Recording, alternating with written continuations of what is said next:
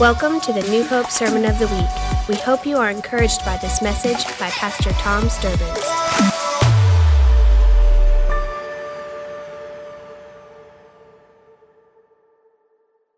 I really don't have time to go over last week's teaching because of jumping off and into everything. Man, oh man. Whew. I already have more than I can preach in 5 Sundays of Think Tanks. Imagine that. One of 2 things is going to be taught next Sunday. The scripture says many times in the Psalms, it says, matter of fact, there's a whole psalm that has this repeatedly, give thanks to the Lord for he's good.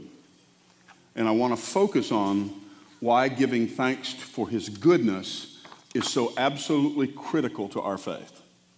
It is important. It does things you can't possibly imagine.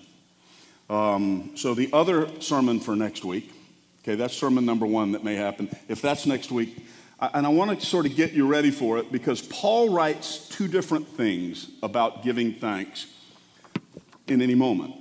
See, because he writes in Ephesians, give thanks. I think it's Ephesians. I don't want to get him backwards. He writes, give thanks for all things in Ephesians. In Thessalonians, he writes, give thanks in all things. And I want to explore the possibilities of why the Holy Spirit may have inspired him to write those 2 different things specifically. And I'll go ahead and tell you, and you'll hear this again, this much, that if he hadn't have written both of them, we would have used one to escape from the other. Here's what I mean. Have you ever heard anybody say, well, I'll give thanks while I'm in it, but I'm sure not giving thanks for it? Now, I'm just going to leave that hanging, and we're going to resolve why it's important that if you're in something, you give thanks for it. And if you're giving thanks for something, Father, while you're in it, there's a reason why and what happens when you do. And I've just not ever seen it before in my study and devotional time, and I can't wait to talk. So that's the next 2 weeks coming up. Today I want to continue on our Think Thanks series 2021, part 2. And I've had about 5 different titles. But when I don't know what to do, worship. When I don't know what to do, worship. I mean that. You've already seen it with John. I want you to turn in your Bibles, your phone, iPad, wherever. Scripture will be up here. But don't just depend on that. Have stuff to make notes, write notes. Have a phone ready to take some snapshots if there are some things that are worthy of taking away. And I believe there will be 2 or 3 today. But I'm going to ask again of the Holy Spirit, Father, don't just present the words to our ears, but write them on our heart today. We so desperately need that. In Jesus' name, amen. Genesis chapter 22. Genesis chapter 22. Genesis chapter 22 is the story of Abraham, the father of faith, he is referred to, of Abraham, who was a friend of God, Scripture tells us. This is the story of Abraham and his, when he says only son, he actually had 2, but this was the son of blessing. This was the one he had promised when they were old, and his name is Isaac. And the blessings of God would flow from Abraham to Isaac and Jacob and to the people of Israel through this lineage. Now, we're at 22, but let me tell you about chapter 14. Don't turn there, just listen. In chapter 14 is the very first time that we read of anyone lifting their hands to the Lord in worship. That lifted hand was a statement, was understood in the Near Eastern ancient culture to be a statement of oath and covenant. Oath and covenant meant 2 people would typically stand across from one another and make a covenant and say, your enemies are my enemies, your friends are my friends, my stuff is your stuff is my stuff. That was typical ancient theological or historical language, really not just theological, historical language, would be suzerain vassal treaties. In other words, greater and lesser. In any agreement, there's always going to be one with more resources than the other, or more power, more whatever. And in this case, certainly God is all power, and he makes a covenant with Abraham. But Abraham lifted his hand at the end of a battle And this sort of unrighteous king would tell him, say, hey, take all this stuff. And he goes, no, I won't take a thing, for I have pledged it to the Lord my God. And he says this, I have lifted my hand before the Lord God, possessor of heaven and earth. That word lifted is the Hebrew term that is also translated sworn, oath, covenant, promise. It's the same concept we're talking about. Now that becomes a fascinating thing because in the 15th chapter, immediately following the 14th chapter, God responds to him and says, because you've done this, here's what I'm going to do. The land as far as you can see is going to be yours. Now, chapter 22 would be many years later. I didn't refresh myself on how many. I should have. But Isaac was not born in chapter 14. He doesn't come until after 15. So Isaac's not born yet. And when they went up on the mountain, people have guessed through the years, is this a little baby or a full-grown? He was probably between 25 and 30 years old. He wasn't like a child. And that makes what we're about to read in Genesis 22 even more interesting. But God, he would say, I'm going to give you a child, and then God gives him a child. But I want us to remember in chapter 15 is where God says, I'm going to give you this land. Now, let me go ahead and give you this little secret away. If you skip ahead to Exodus chapter 6, just make note of it, don't have to go there. God had projected about Exodus 6 in Genesis 15, which was 400 years earlier. If you've been here together with Brenda and me for 20 years, you've heard this now probably 100 times. Because it gives initial foundation for the material, physical act of the uplifted hand, okay? So God, in chapter 14, he says, Abraham said, I've lifted my hand to the Lord God, possessor of heaven and earth. Chapter 15, God says, about 400 years from now, here's what's going to happen. Sure enough, 413 years later, we read in Exodus chapter 6 that, in fact, Moses is now leading the people of Israel out of captivity of Egypt and in to take possession. There's a reason it's called the Promised Land, because it was a promise made to Abraham 400 years later. It was not only a land of promise, but the land that was promised.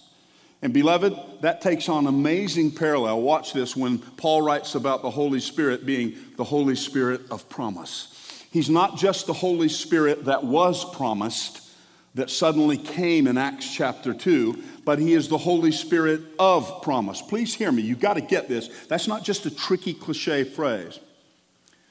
You see, the Holy Spirit, according to John 15 and 16, he does a work of conviction. That word means to persuade, convict. Paul would write to us about condemnation. Condemnation roots our identity, and you can read all the places. Paul develops it for us. Condemnation has to do with assigning an outcome or an identity. The word literally means that. It's the word for the sentencing part of judgment. But watch how Paul contextualizes it. He says, condemnation is the result of my flesh, failure, and sin. Now, conviction, my past, because there's a fourth thing. Past, what's gone there? Read it.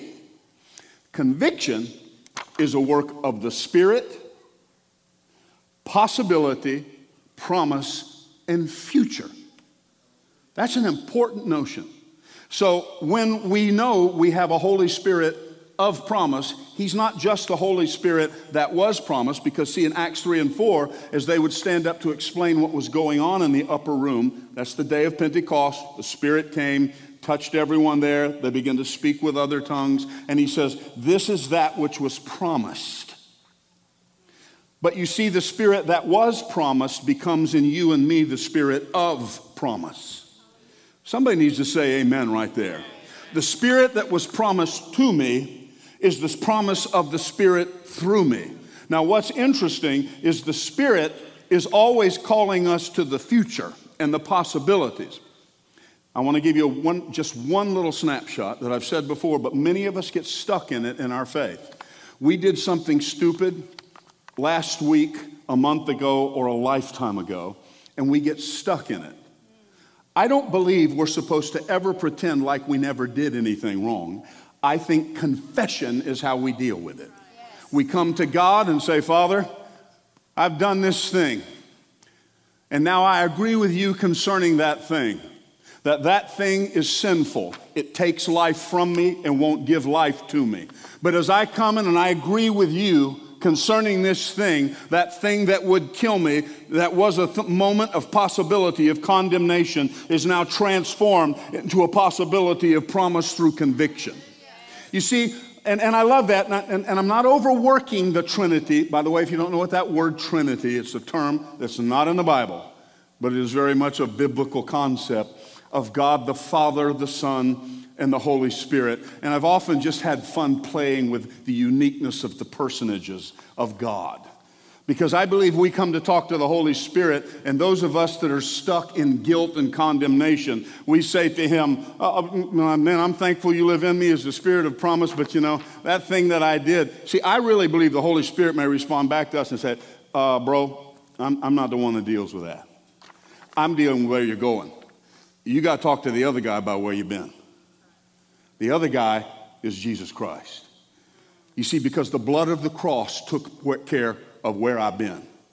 And then we're handed off. This is biblical language. We're handed off by the Son to the Spirit. And he says, now, we took care of all that business back there. Now this one's going to take you where you're going. So don't be surprised when you're talking to the Holy Spirit. I say this tongue in cheek. I'm not trying to create airtight theological encapsulation, okay? Just hear me. But I just think that's so amazing. Well, I'm here to tell you once again about that thing I did 35 years, 3 months, 2 days, 18 minutes ago. And I believe he says back, I don't know what you're talking about. I deal with where you're going, not where you've been. The blood of the Son. So go talk to him, see if that's covered. But the bad news is we turn around to him and say, well, if that thing I did, and see, you got two people. Because the Bible says he forgets our sins. Cast it. God forgets? He says he does. The God who knows everything can forget. You deal with the anthropomorphism, okay? I don't struggle with it. Because I think I turn around to him and say, hey, the Holy Spirit sent me to talk to you about that. And he goes, I don't know what you're talking about. Does anybody up there know what I'm talking about? And the answer resoundingly back is, no. Get on with it. Okay, that was free. That was nowhere in my notes. So just forgetting all of that. Now, I'll turn to the person next to you, watching online, and say, listen, I am so glad Pastor Tom just said that because you needed that so desperately. Go ahead and tell him that, all right? Genesis 22, let's pick it up. Now remember, okay, I'll tell you when I get there. Now, it came about after these things that God tested Abraham. There's so much I want to say about that. God testing, I've dealt with it in times past, from the book of James in particular. We leap off from there. But can I just say this, that when God tests us, he tests us to strengthen us. The adversary tempts us to destroy us. There's a difference, a massive difference, okay? Always God's emphasis on that. Now, it came about after these things that God tested Abraham and said to him, Abraham, and he said, here I am. I love, I want to do a sermon on the 10 or 12 places in people, Hans, where it responds, here I am. It's amazing. God says it, significant people say it. The best thing you can say when the Holy Spirit begins to touch your heart is to turn, here I am. What? Here I am. It happens at the burning bush. It happens here. It happens with Isaiah. It happens all throughout Scripture. It's just amazing. We'll get on with this, okay? Now, he said, take now your son, your only son, whom you love, and go to the land of Moriah and offer him there as a burnt offering on one of the mountains of which I will tell you. Wait! You've now become like one of these cultic gods, a human sacrifice? We live in a day today, I use 3 words during the prayer time that I'll stand by.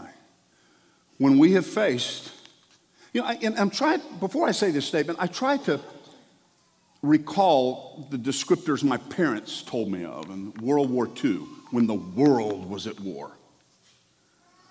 And they told me about the uncertainty and, of course, just the uniqueness of all of it is just incredible. So I don't want to be so myopic in my own lifetime that I suppose that nobody's ever faced anything like I faced in all of life, because we tend to think of life through that lens. But I do want to offer it with this force. I believe that we are dealing spiritually, at a time of crisis, conflict, and complexity that we've never seen in our lives. So whether it's true of beyond our lifetime, it's there right now. I could elaborate on that, but I have in the past. I don't need to. At every turn, even more, we don't even know what right words to say. Words that were okay to say are now, I have the kids reminding me. Well, that word doesn't mean that. Well, it has for 120 years. Well, it means something different now. Good for you. It hasn't meant that for 120 years. You guys reframed it for 120 seconds, and now I'm the idiot. Man, stop, Tom. Do not offer any more commentary on that, okay? Everything changes. Where do we go? What do we say? What do we say? I mean, how crisis, conflict, and complexity at every turn. I read a lengthy article. It took 40 minutes to read. It was published this past week in the Atlantic magazine from an author that is saying, here's why pastors are resigning at an unparalleled level. Because you walk to the pulpit and you don't know what to say anymore. And everything from politics to social concerns to theological concerns are now being just shoved right back, being taken on by social media, just whole new levels of stuff, and they don't know what to deal with it. And I reminded, I just got to say this much, that due to good, solid survey information, people, including pastors, but there was a specific survey for pastors that would bear out this data that was, or for humanity, 80% of people deal with conflict through avoidance. That statistic would be true of people in this room. I don't want to talk about them. Okay, that's their first response. Can I tell you, that is not biblical. Because the greatest single conflict of all time and space was resolved as the Creator came to resolve the conflict between his creation. And the powerful condescended to the powerless and died on a cross to open the door and resolve the conflict of sin. Therein comes this principle. The degree to which we avoid addressing conflict is the degree to which we avoid the introduction of redemption. I want to say, listen to me. These are some things I talk about in leadership circles, and not so much here, but get what I mean. Back to the example. The highest example of conflict resolution is the cross of Christ, where the Son of God said, I want to come. I want to talk about it. I want to be touched by your infirmities. This is Bible stuff. And he comes and he dies on the cross to resolve the conflict. And what comes from the cross is the possibility for humanity to be redeemed in themselves and in a right relationship back to God. So in your home, your marriages, your conversations, your jobs, go ahead and avoid conflict if you want. But entering and leaving conflict, please hear me, is never a zero quantification event. What I mean by that, you don't walk into and then away from conflict and everything's the same. It is either better or worse. It never stays the same. You can pretend that it stayed the same, but it will not.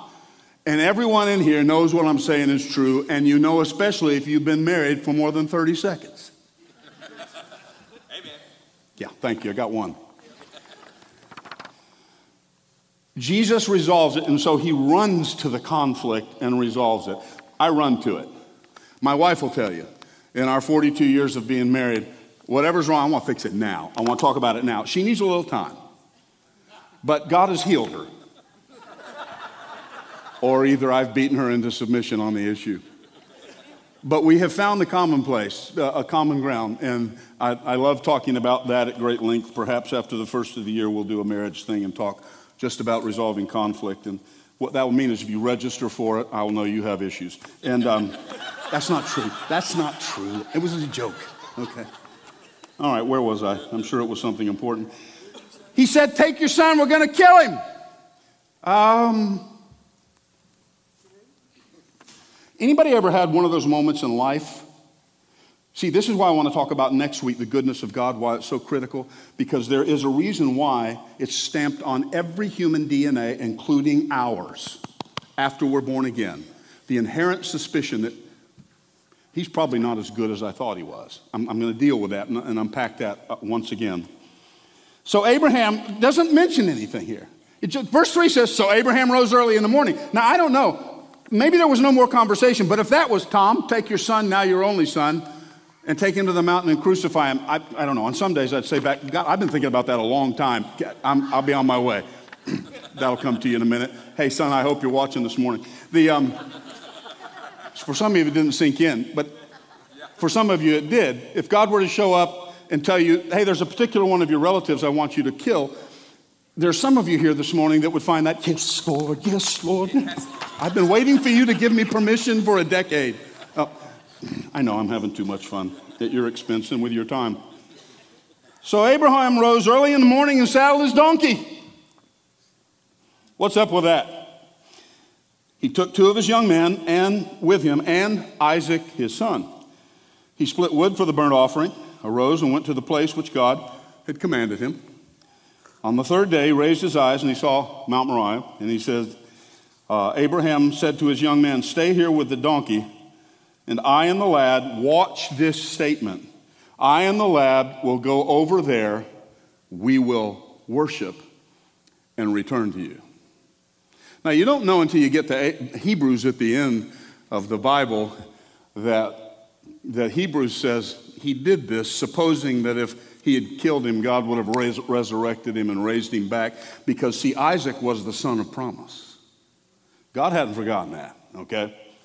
So, verse 6, Abraham took the wood and burnt offering, laid it on Isaac his son. How many know that's ironic? Would you please carry this wood I'm about to use to burn you with? A burnt offering, and laid it on his son Isaac. He took it in his hand, the fire and the knife. And so the 2 of them walked on together. Isaac, his son, spoke to his father, Abraham, and said, my father. And his father said, here I am, my son. And he said, behold the fire and the wood. But where's the lamb for the burnt offering? Anybody ever been in those moments when you're having to sacrifice your own flesh? And you're saying, God, could we use somebody else besides me this time? That'll come to you too, okay? Whole other sermon. Abraham said, God will provide. The Hebrew language there, we say Jehovah Jireh, Jehovah Yireh. That's where it comes from. We sing the song, Jehovah Jireh, for decades ago. My provider. Or we pray and you hear believers say, man, he's Jehovah Jireh. It comes right here.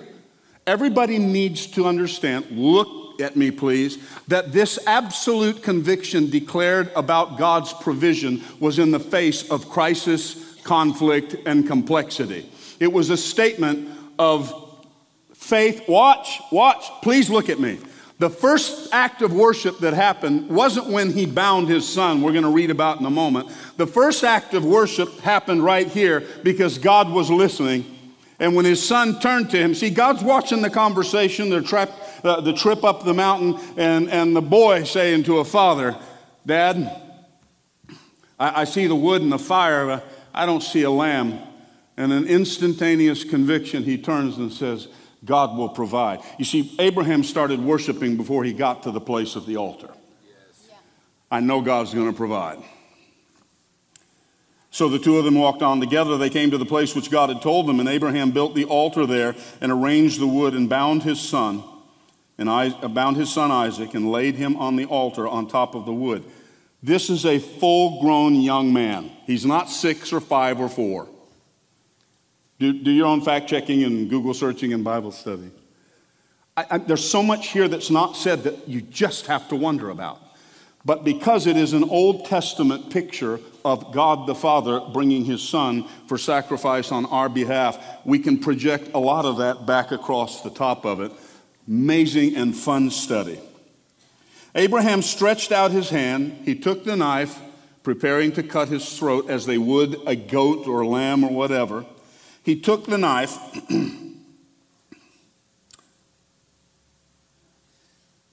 No, let me back up. They came to the place God had told him, verse 9, and built an altar there and arranged the wood and bound his son Isaac, laid him on top of the wood. Abraham stretched out his hand, took the knife to slay his son. But the angel of the Lord, by the way, scholars believe that the angel of the Lord is a pre-incarnate appearance of the Son of God. It's God, okay? But that appears there. But it says, the angel of the Lord called to him from heaven and said, Abraham, Abraham. And he responds like he did to his son. There's here I am 3 times throughout this passage. And he says, here I am. He says, do not stretch out your hand against the lad and do nothing to him, for now I know that you fear God, since you have not withheld your son, your only son, from me. Now I'm just going to finish reading this. Then Abraham raised his eyes and looked, and behold, behind him a ram caught in the thicket by the horns. And Abraham went and took the ram, offered him up for a burnt sacrifice in the place of his son. How many know Isaac just got massive relief? Okay? Abraham called the name of the place Jehovah Jireh, Jehovah Yireh. The Lord will provide. As it is said to this day, in the mount of the Lord, it will be provided. Again, which points forward to the death of Christ. Then the angel of the Lord called to Abraham a second time, and he says these words, by myself I have sworn. There's a couple things I want to say to you right here, and we're going to wrap this up. As you're confronting, I want to repeat the first thing I said. As you're confronting crisis, conflict, and complexity that can't be resolved in your mind, there's an initial posture you must take in order to get to the other side. And it's to say what Abraham is. God, I don't know where you're taking me. I don't understand this issue. I don't know where you are in this moment. I just don't, but I'm going to worship. I'm going to worship. I don't know what's on the other side of this, but I'm going to worship. We can't miss that. I have said in the past, and I'm going to say it again, when we worship, when God says, now I know, watch this. Hannah, this will be that first quote I sent you. When God says, now I know, we know, of course, in fact, that God doesn't learn anything. Why is this language here? I don't know of a better way to say it. There's this long 20-syllable word I've already mentioned once in jest joking, anthropomorphic. And it means using human or material images, metaphors, to describe things that can't be described. See, for instance, when God says, I'll cover you with my wings, there's no misgivings that we might get to heaven and discover he's a chicken. Everybody get that? So we understand. When he says, I will chase you down with mercy. Those are all human ideas. How many know God doesn't have to run to catch up with us? Because literally, he's timeless, spaceless, and he's already where we're going before we get there. But he says it that way. I'm going to chase you down. Because why? He's got to communicate in our terms. When in fact we know the reality is he didn't have to chase. By the time we get where we're going, running as fast and hard as we can, God's standing there and said, man, I've been waiting for you to get here for a while. Another sermon there. Boy, these are all good sermons. I'm just driving right by. Behold, Father, what manner of discipline I'm exhibiting on this day. Now I know. Okay, I guess we've lost stuff again. Okay, we have the yellow light. We got a little 3 light, like traffic light back there. Red means it's gone to the abyss. Yellow means the computer may work in a moment, have faith. Green means God's in the house, we're ready to rock. Okay, right now, I don't know what I see back there. I see no light at all. That means everything's crashed once again. That's okay. We can get through this. Listen to these words. You may just have to go old school and write them down. Isn't that tragic? When we worship, God joins us in the exploration of my soul. Worship is an invitation for God to join me in the exploration of my soul. Worship will present me with occasions where, man, Lord, as I've centered my worth in you, worship, I have come. Here it is. When I worship, you need to take a picture of that. When I worship, God joins me in the exploration of my soul. That's only half the equation. But when he joins me in the exploration of my soul, in other words, he stands with us, and as we're discovering things about me, God shows up and says, isn't this fun what we just discovered? When he says to Abraham, now I know. He didn't learn it at that moment. Abraham needed to learn it and know it for everything that would lie ahead of him. But there's another half to this equation, because he immediately responds, you are Jehovah Jireh, the God who always provides and is ready to provide. Why is that important? Because this wasn't the last occasion with crisis, conflict, or complexity that Abraham or the people of God would face. So a father of faith establishes this icon of worship at the beginning of everyone who would ever follow. That as I join in coming up to confront one more time crisis that I didn't invite, conflict that I want to run from, and complexity I cannot possibly understand. Lord, I'm going to worship because here's what I learned from the father of faith. You're the God that has a provision on the other side that I can't yet see. But we have history together, and so I'm going to worship. The other half of that is when he says, you are the God who provides. God not only joins us in the exploration of my soul, but in the disclosure of his heart. Please hear me. You have that next one, Hannah. When I worship, God invites me to discover his heart. Not just the exploration of my soul, but the disclosure of his heart. There will never be a moment in worship when those two things don't happen. One cannot happen without the other. You will never know more of the heart of God until you listen to him about the soul of you. Because there's a barrier. Really, that is a whole sermon to show you why. Forgive me for moving right past it. But then he says these words. In verse 16, he says, by myself I have sworn. That's that same Hebrew word. God is saying to Abraham, back many years ago when you were standing outside that battle and you lifted your hand. Oh, by the way, watch the language. I may have cut the verses off. Because you have done this thing and not withheld your only son. If you go on past there, let me see if I included that. I didn't. And I should have gone further in that. In the verses past there, he says, now because you've done this, he goes back and repeats what he said earlier. And he said, your seed will possess this land as far as you can see. Watch. And he said, you will possess the gates of your enemies. Did you know Jesus uses that language under the new covenant? There was one gathering with the disciples where he says, who do men say that I am? Peter speaks up at this one, and it's the one time he doesn't put his foot in his mouth.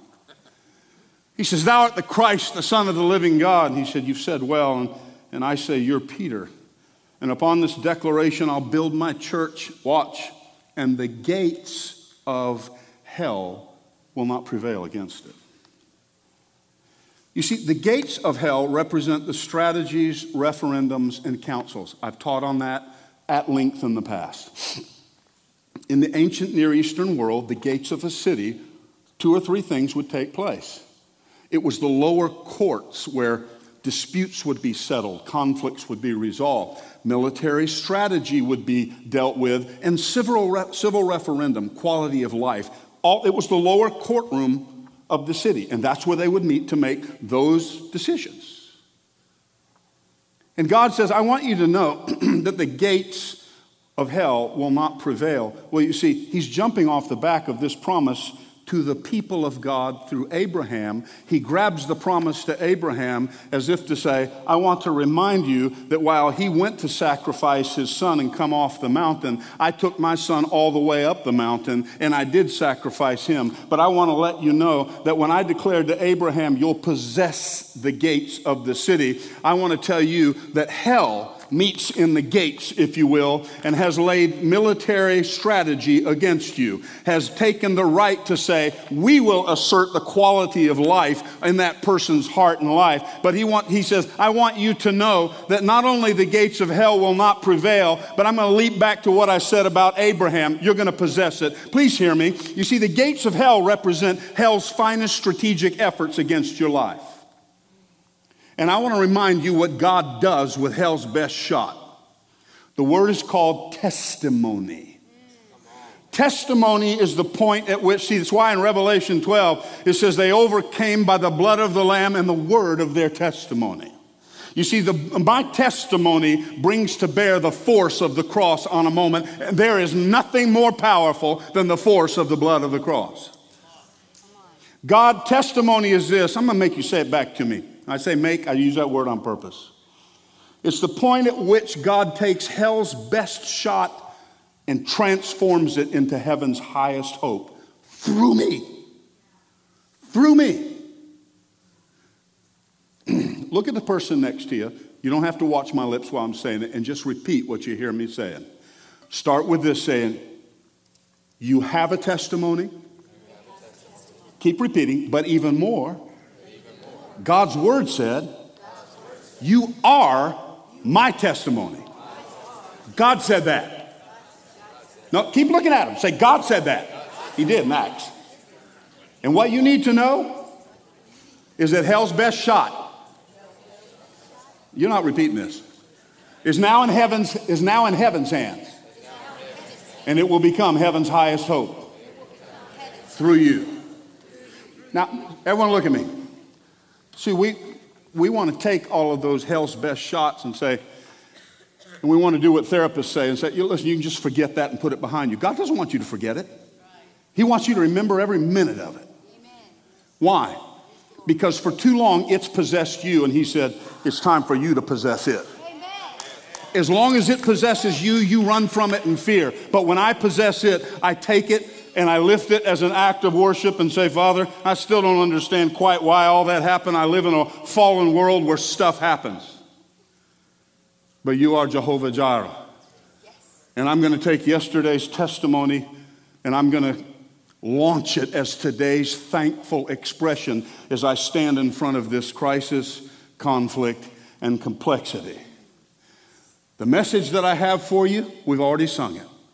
I just said it in a lot more words.